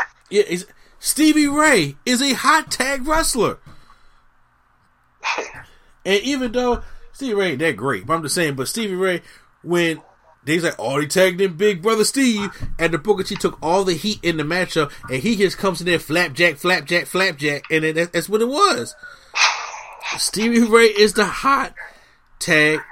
So those examples that I have given y'all, now granted, obviously there have been tag teams over the years that have been great tag teams to the point where they both are great wrestlers, you know, the Kings of Wrestling, and, you know, so forth and so forth. But each tag team, there's always a team element where you bring two guys who bring something completely different to the table, and they make a great team. One of the greatest teams of all time is New Age Outlaws. Oh, you didn't know? But Billy Gunn was not the talk. He wasn't a charisma guy. I mean, he had charisma because he was Mr. Ass, but he was the better wrestler than the Road Dogg, was he not? Yeah, he was. Yeah. He could do more stuff, but Road Dogg still could do stuff as well. He just wasn't like as technical. Exactly, but he was. Well, once again, Billy Gunn could talk a little bit on the mic, but it was the Road Dogg had the charisma. He had, and you put them together, they were untouchable. It's like this: Matt and Jeff Hardy, both great wrestlers. Don't get me wrong, they're both great wrestlers. But Jeff Hardy brought the high-flying daredevil aspect to it, where Matt brought the technical stuff to it. Mm-hmm. Yep. You know, the Dudley Boys. Devon's a better wrestler than Bubba, okay? Yeah. Of course. A lot of people don't think that because Bubba's the one that had the more mainstream singles career. Because Bubba had better characters. But exactly. That's what I'm saying. Bubba had the more characters to both get over, but once again, that was... Look, now, when it comes to APA, I don't know how you... Who's the better wrestler than you? Ron Simmons or JBL? I think it depends. I was thinking the same thing. Because, like, Ron is very good at everything. JBL is good at everything, too, but has a better character development. So, while his wrestling might not be as high, his characters are, like, he puts time into his characters. It's almost kind of like, well, because, like, JBL was the character that worked for him, but it's like, if you go to Ron Simmons, you go to Farouk in The Nation, Mm-hmm. or if you go to him in WCW, like, his characters weren't the greatest other than Farouk, but that wrestling was still good. You know what I'm saying? Mm-hmm. So, but yeah, it don't even make no sense that even if you even, there's rumors about trying to put Keith Lee in a triple threat main event at WrestleMania. Why would you even do this? Because you know why? Vince McMahon could not put his stamp on Keith Lee, and he looked stupid. When Vince first came, he couldn't just be Keith Lee. He couldn't be where Triple H grabbed him up and let Triple H let him be him. Yeah, he really ain't changed it at all. He came in and he just had some good music. It's still my ringtone. He had the hoodie with the bask in his glory, and I'm like, so now when he comes out here in this tight ass shirt, which makes him look fatter. Yeah, no, that shirt definitely don't help. At first he came out with not just shorts, but like I don't know what you call them. He came out with with the Samoan Joe skirt shorts. And I'm like, see, those them breathable shorts so they won't be hugging the thighs. Because if you look at Keith Lee at Survivor Series, when him and Roman Reigns is about to give off the pound, if you look at his tights, they're tight and it's hugging around his legs. So Vince is probably looking at it like, I don't want to see his fat thighs hugging with those tights. So he puts these damn skirt shits on him, and it's like, so that they won't be hugging his legs, and it looks stupid.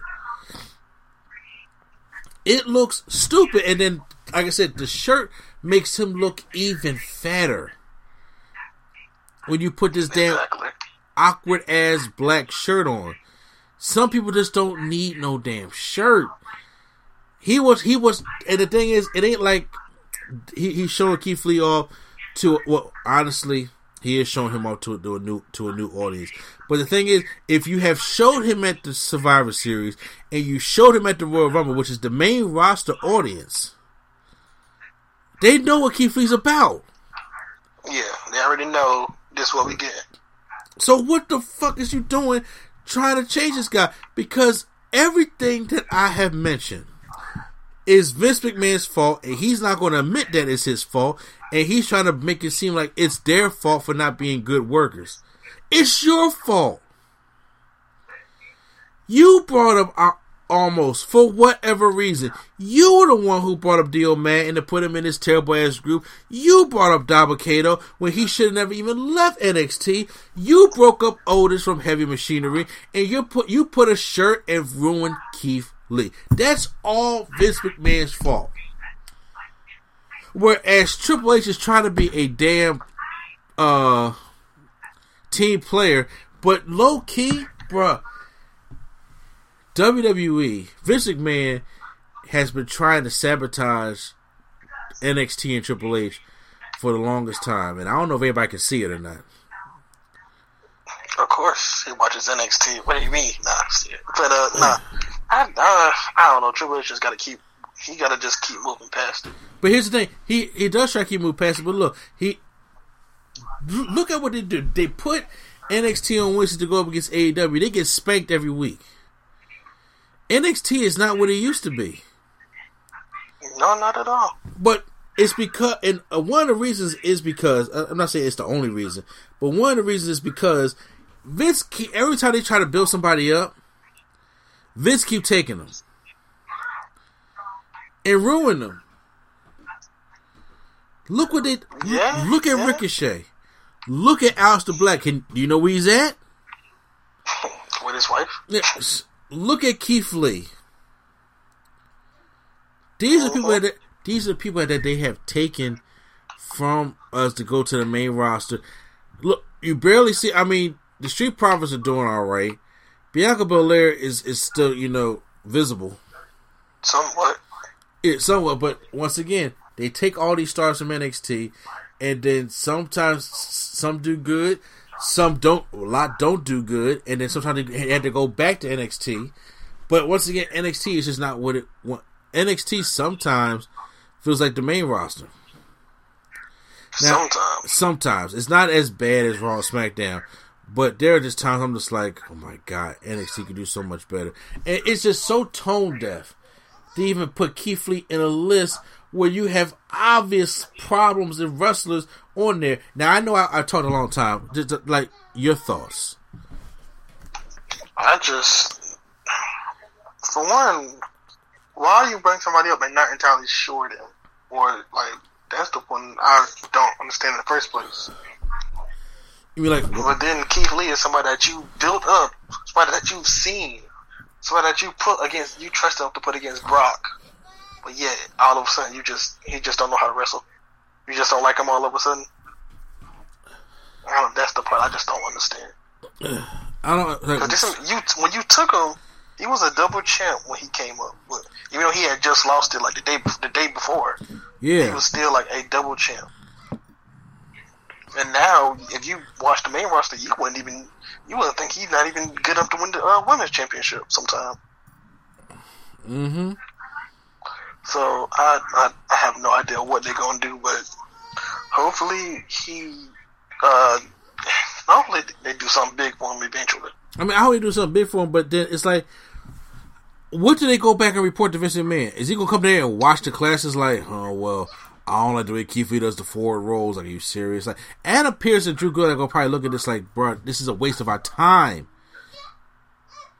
It's a waste. Or Keith Lee, or it can make them look good. All of a sudden, Keith Lee doing all this good stuff, and they're like, see, we taught him that. You know how Vince. Oh, really? Oh, okay.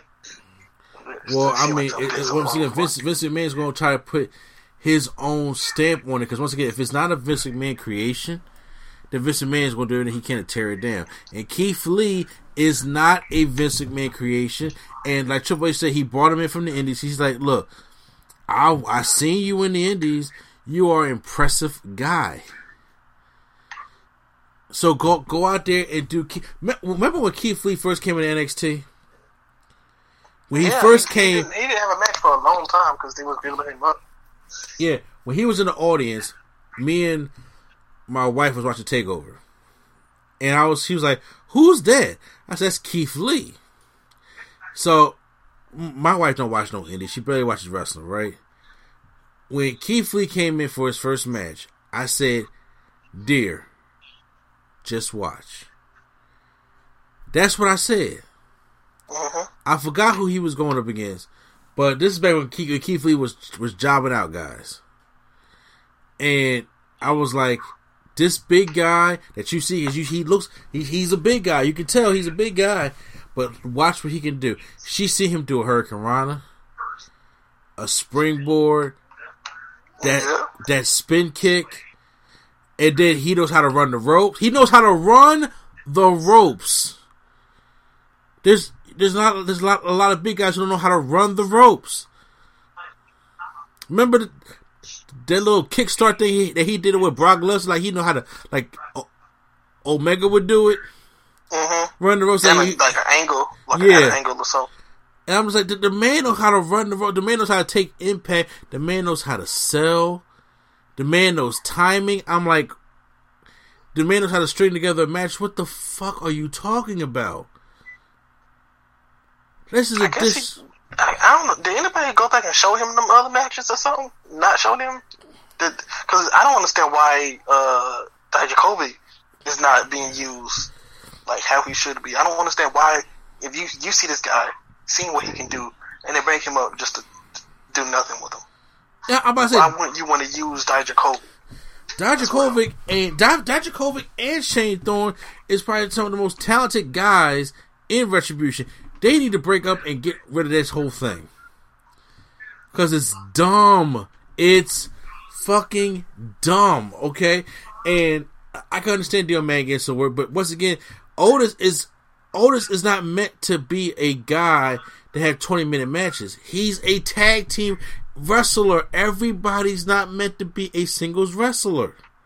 Mm-hmm. Everybody's not gonna be the Shawn Michaels of the group. Everybody, there is always in every tag team going to be a Marty Jannetty. Once again, I gotta bring it back up. Harlem Heat is in the Hall of Fame, but Stevie Ray is just not the singles guy. Mm-hmm. Booker T broke away from that thing and became a Hall of Famer all on his own, but Stevie Ray is not a singles guy. It's the way it is. And there's many other tag teams where two have emerged as good singles guys, and there's other tag teams where once they broke up, it's just like, all right, like such as the Usos. Jay is showing that he can be a singles guy, but he still got work to do. Yeah, but at least they're building him up. Yeah.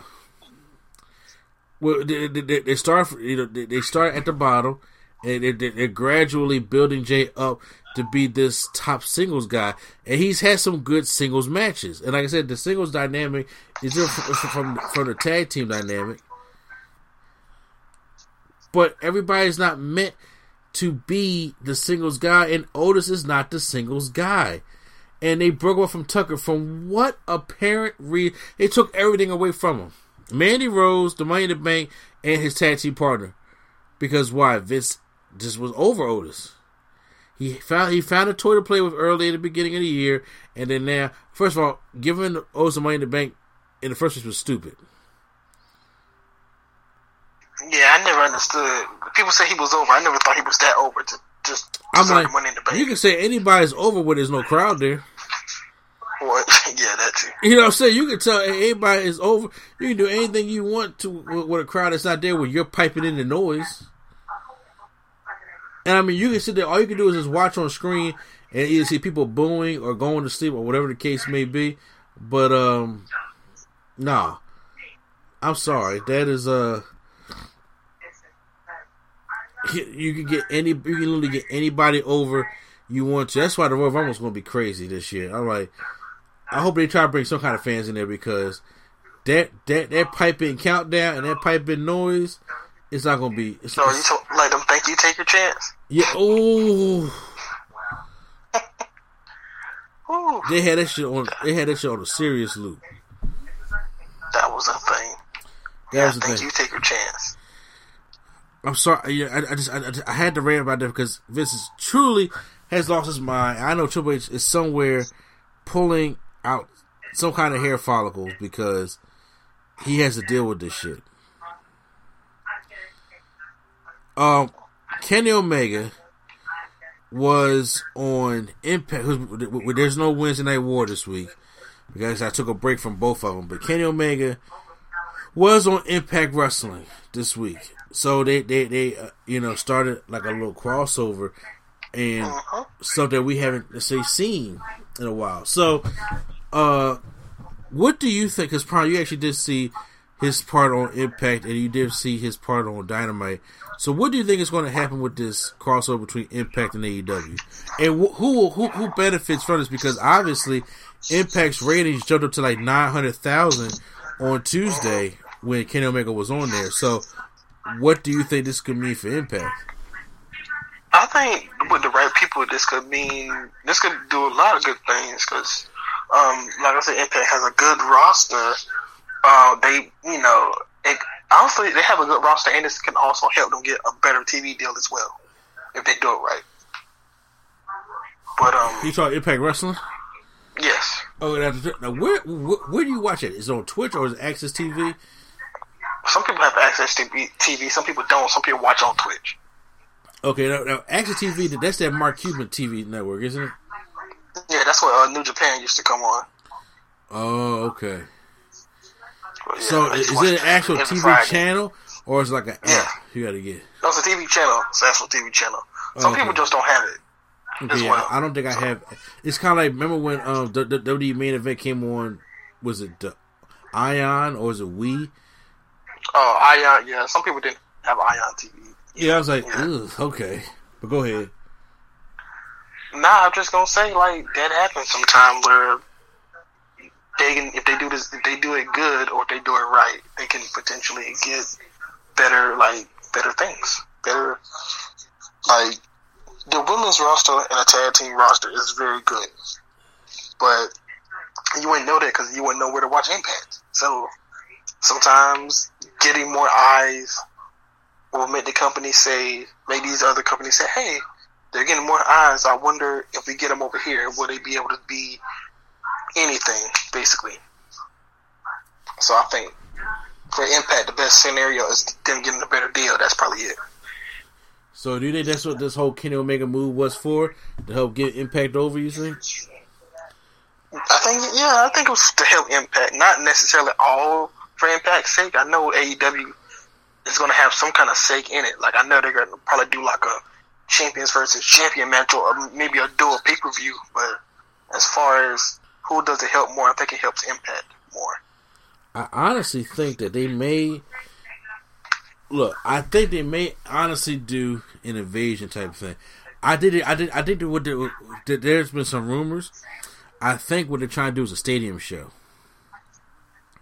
An AEW versus Impact Wrestling stadium show. Since they have the stadium, like the Jaguars use it on Sunday or Monday or Thursday, whatever their game are being played, and they have practice in it on Tuesdays and Thursdays, so they never use it on Wednesdays. They have their own practice. They got 2 practice stadiums, arenas, whatever you want to call them. You told Jacksonville? Yeah. Oh, okay. They got one inside and one outside, and then the field as well. Okay. Well, then, yeah, so with that being said, like, you know, there's nothing really going on Wednesdays, so AEW has that, and they can build up to, like, hey, after football season is done, because I don't know what the Jaguars' record is right now in football, but it is terrible. Okay, I'm about to say it's like the NFC. Like 1-13 or something. Yeah, y'all not going to no playoffs. So it's like, okay, once December's over, y'all packing y'all shit back up, and we'll see. Every year. Yeah, and we'll see y'all next September. So in the meantime, I think they gotta. This is gonna be the first time, like, cause you know Vince, since they're gonna have that outdoor baseball or the indoor baseball stadium, you know that they're going to try to put some fans for WrestleMania in there. How do you compete against WrestleMania? Now, last year they had to really worry because last year they had no fans. Everybody's going to do a pandemic, and honestly, it was their first year, and nobody knew what to expect early on, so everybody had them empty shows. But now, when you say compete against WrestleMania, do you mean like as far as like the big show of the year, or like that same kind of like time period, the same kind of month? I'm saying they will try to have one thing they have not done is a stadium show. I think they will try to have that a big kind of show to at least have on WrestleMania weekend or before WrestleMania or after WrestleMania to compete with them. I don't think they're going to have any shows during WrestleMania weekend at all. Like, ever. I won't say ever, but I don't think at this time they're not going to have any shows at WrestleMania weekend just because a lot of their wrestlers do kind of do those indie shows as well. Yeah. Or do the WrestleCons or whatever you want to call it. Yeah, you're right now. But like I said, this coming up WrestleMania, we don't know what the status of everybody's going to be. Like, obviously, we can't have packed arenas, so if we ain't got packed arenas and stuff like that, they're probably, I don't know if they're going to have that many Comic-Cons or they're going to have any of these kind of things coming up. It's Florida. They're going to have some cons. I'm telling you that now. Okay, well, yeah, you forgot it is Florida. They probably going to do that, but I think they may try to do some type of stadium show. It may not be WrestleMania weekend, maybe before or maybe after, and you promote that and like showing them that they can sell out a stadium and do better than their WrestleMania. Especially if Vince is trying to do Goldberg and Roman Reigns, and you do Kenny Omega and Rich Swann, or even Kenny Omega and somebody like a CM Punk, who already interviewed with Renee Young and said that the situation will have to be right, and just the stupidest amount of money for him to come back. Omega and Punk? Yeah. Dude. I'll turn off WrestleMania for Omega versus Punk. You won't? I will, but not trying to get too ahead of ourselves here. I'm not. I'm just saying, but I don't know. I just have a sense that with Omega doing this move, I'm not saying it ain't just for one night to get them fucking ratings. I think it's really just to see if they can do like an Impact versus AEW type of show, because those versus shows will always kind of work. But when you do some kind of main companies, I'm not talking about like, you know, CZW versus Ring of Honor. Like, I didn't give a fuck about that. Because yeah, but I'm saying, if they do champions versus like I don't want to say a night as champions pay per view per se, but if they do like a champions versus champions joint pay per view, that'd probably be good, because you know, like it'd be like the Good Brothers versus the Young Bucks, Deonna Purrazzo versus Hikaru Shida. It'd be like Omega versus Rich Swann. Yeah, so they have like some good people. It'd be unfortunately Manic versus Darby Allin, which is interesting. Manic or TJ Perkins, whatever you want to call him. TJ, I mean, he's the X-Division champion. Yeah. I mean, well, you know what? Hey, I mean, why not? I'm just saying, but that would be cool, and they could try to sell out a stadium or bring it to the capacity that they're allowed to do it at. And I think it would be cool, especially, you know, it already sounds loud as hell in there when Jericho comes out and everybody keeps singing Judas. Yeah. So. Got Judas rocking. Well, guys, that right there ends our podcast this week. Like I said, I'm not doing no Raw, SmackDown stuff or NXT or something like that recap. No Wednesday Night War this week. I will be going back to the wrestling reviews this week, though. Raw, SmackDown, Wednesday Night War. Me and Parker usually do that. Hopefully have it up to you by Thursday. Stay tuned. Like I said, I'm still trying to do the 12 days of Christmas now, since our 25 days didn't work out like we have necessarily planned it. But, you know what I'm saying, we're doing the best that we can over here. Make sure you guys also check out SpacesPhilly.com. That's what we're a part of. Check out the content they have over there, Lulu Pop Horror Show. Both Sides Market Dark. Check out our stuff, the No Give Me Shit Wrestling Podcast, Nerdgasm Talk, Drunk Thoughts Over Tongues, Turntables, Hip Hop Culture, and Beyond. Check us out on all the podcast apps: Apple Podcasts, Google Podcasts, Spotify, iHeartRadio, Stitcher, all that great stuff.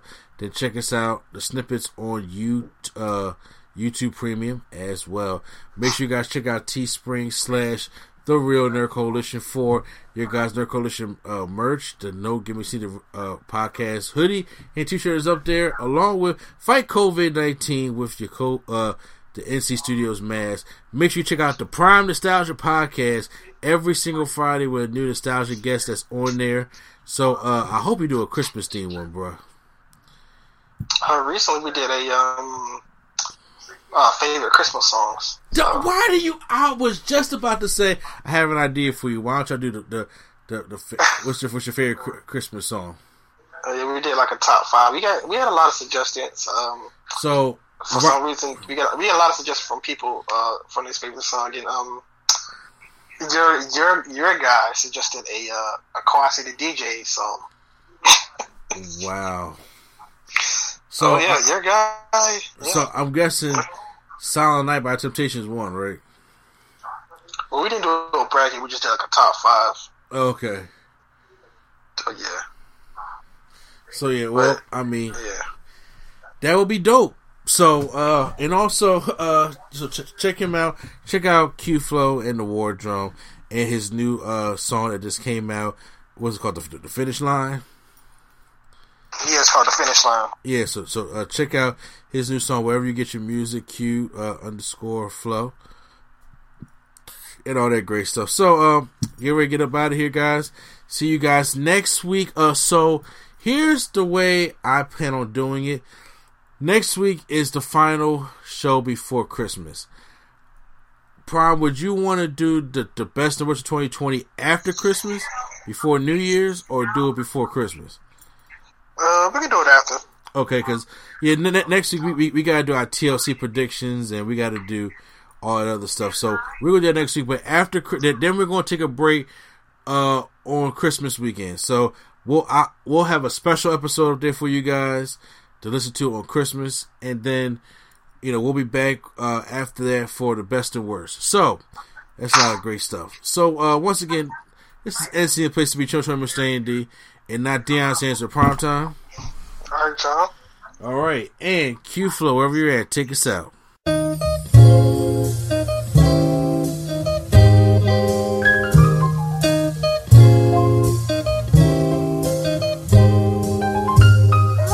We're bringing nerdgasm to your ears. Welcome to the show. We don't need any gimmicks, you already know. So sit back, relax, and hit the like button. Go and share with your friends and keep the likes coming. Swag on trivia and Prom's Top 5. Either way, it's fun and you're hearing it live. Join with your host, Mr. A&E. Yeah, you know it's the place to be. It's NC.